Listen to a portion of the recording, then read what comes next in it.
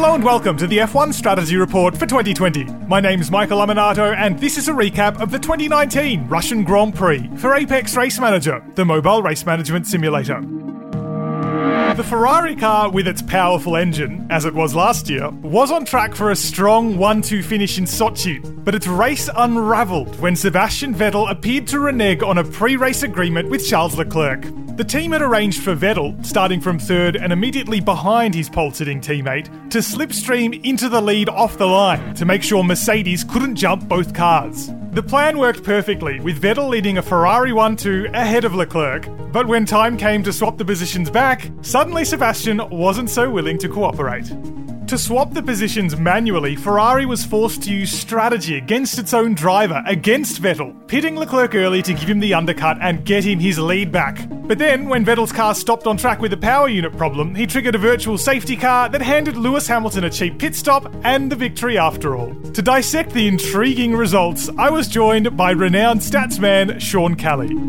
We did see Mercedes struggling a little bit with operating these tyres on what is a very smooth surface, and they just seem to lack that kind of bite and pace we normally expect to see, at least across the long run, certainly on the soft tyre, although this is where we started to see the path towards their race strategy emerge, because on the medium tyre it seemed like they had a little bit more going for them. Yeah, I mean, that's certainly something we've seen at other races this year.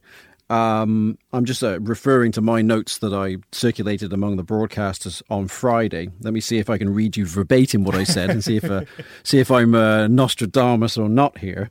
Yes, here's fun. The preliminary findings suggest that Valtteri Bottas will again outpace Hamilton on a track that is arguably his best in F1.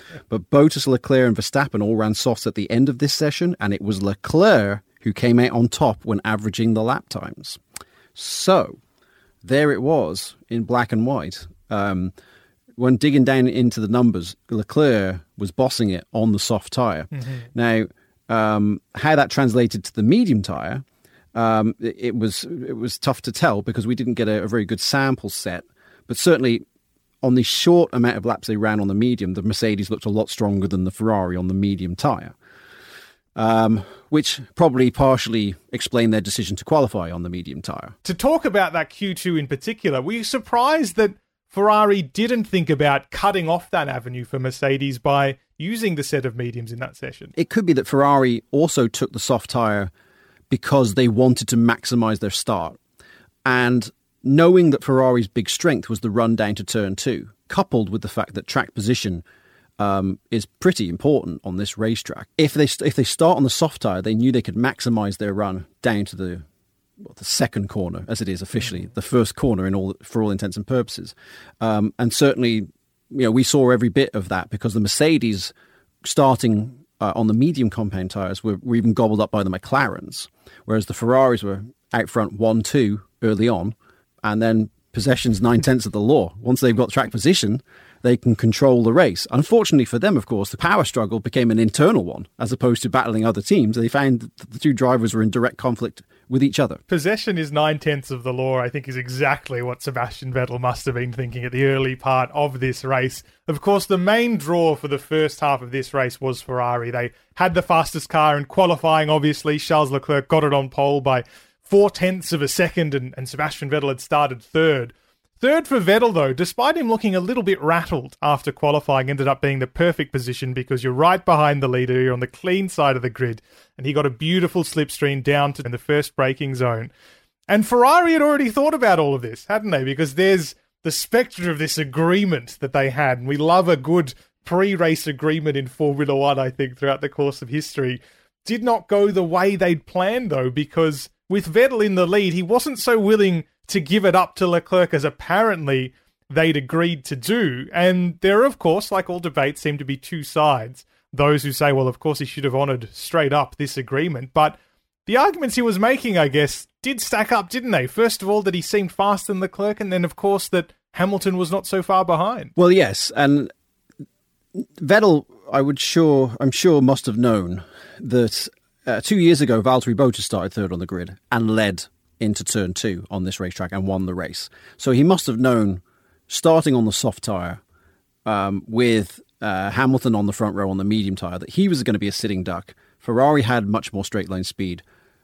So at some point on Saturday afternoon, the team has gone, look, you're going to get past Hamilton. The only guy in front of you is going to be the other Ferrari. At that point, you're going to have this massive slipstream.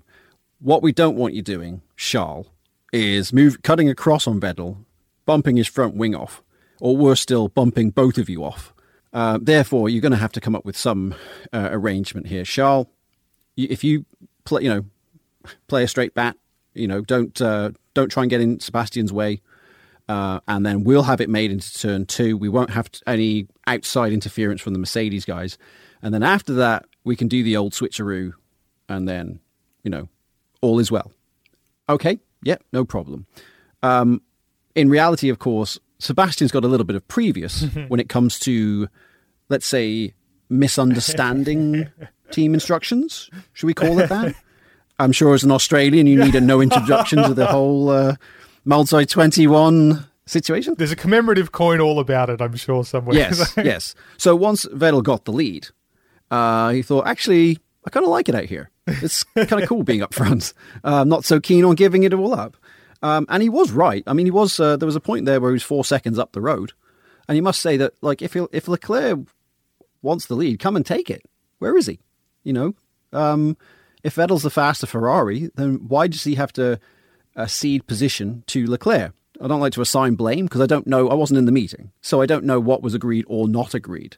And we should be very careful about assigning blame based upon a conversation that we never heard. Now, as we do move towards that pit stop window, as you said, Charles Leclerc, lap 22 was when he came into the pits, and conveniently enough, it was 4 laps later that Sebastian Vettel was called in for his own stop.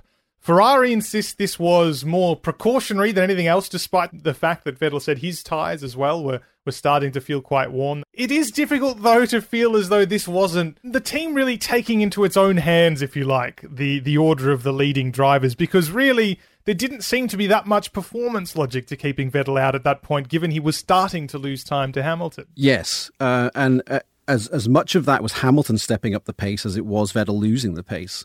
At that point, I was starting to wonder, had Mercedes sold them all a dummy in terms of tyre degradation? Were they just bluffing on tyre deg and saying, oh, we've got wear, this, that, and the other, and waiting for Ferrari to pit? And then they were just going to unleash this huge overcut situation, and they were going to win the race that way. In the end, we didn't see that because, of course, Vettel's car broke down. And that triggered all the subsequent events that basically threw out.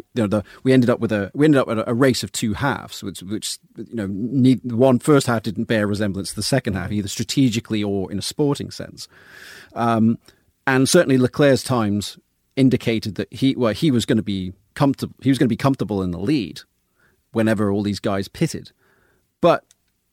That's uncharted territory. We didn't run far enough on a Friday to answer that question, and we didn't run far enough in the race without a safety car to answer that question either. While we can say that luck really played a part here, because once Sebastian Vettel made his stop on lap 26, lost the lead to Charles Leclerc and almost immediately retired with an MGU-K problem, an electrical problem, the safety car subsequently was triggered and the Mercedes drivers were able to make a very cheap pit stop.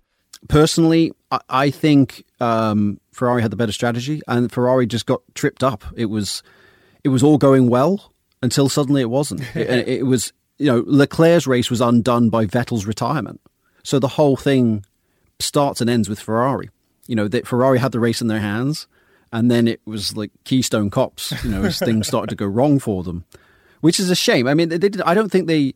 The only thing they did that I thought was genuinely a mistake was during the safety car period, when they dilly-dallied on whether or not to stop Leclerc. This was the strange and potentially decisive, depending on how you want to analyse the flow-on permutations from stopping or not stopping, part of the race. Because when the safety car came out, triggered for George Russell's somewhat mysterious crash, when he locked up a brake, essentially, and hit the barrier, triggering a safety car, Ferrari did not stop immediately. Now, the gap from Charles Leclerc at that point in second place to Valtteri Bottas behind him in third was around 12 seconds. Maybe not quite enough to make a safety car stop, but certainly enough to try. But it wasn't until the end of the following lap that they brought him in for that set of soft tyres, throwing away second place for third, but ultimately gambling on what might have turned out to be an ideal situation of victory with those tyres. Why was it that they waited so long? Is there any hint? Is there any clue? Was it some gamesmanship with Mercedes, perhaps? Because otherwise it doesn't make a lot of sense to wait until the field is bunched up to make that stop. No, it doesn't. I think they must have looked at the situation and thought, okay, Leclerc's on mediums, Hamilton's on softs. In that situation, you would normally think the guy on the medium tyre is going to have the race come to him at the end. In Sochi's terms, with such low deg, that soft tyre is probably not going to go away quite as badly as it would at another racetrack. So they probably ummed and ahed about that. But then they thought, well, Bottas might get Leclerc for second at some point as well on that faster tyre. What if we bring in Leclerc, put the soft tyre on, drop behind Bottas, and given our pace in the first part of the race, we could end up passing both of these Mercedes and win the race. It's important to remember at this stage that for Leclerc and Ferrari, the championship is essentially gone. So, racing for a safe second place, not really what Scuderia Ferrari is about. So, with the championship not on the line, it was worth the risk of saying, hey, look, we're going to be second, we're not going to pass Lewis. Who cares? Why don't we go for a more aggressive strategy? And if it works, it works. If it doesn't, we're third. Who cares? If we don't win the race, whether you're second or third, no one remembers.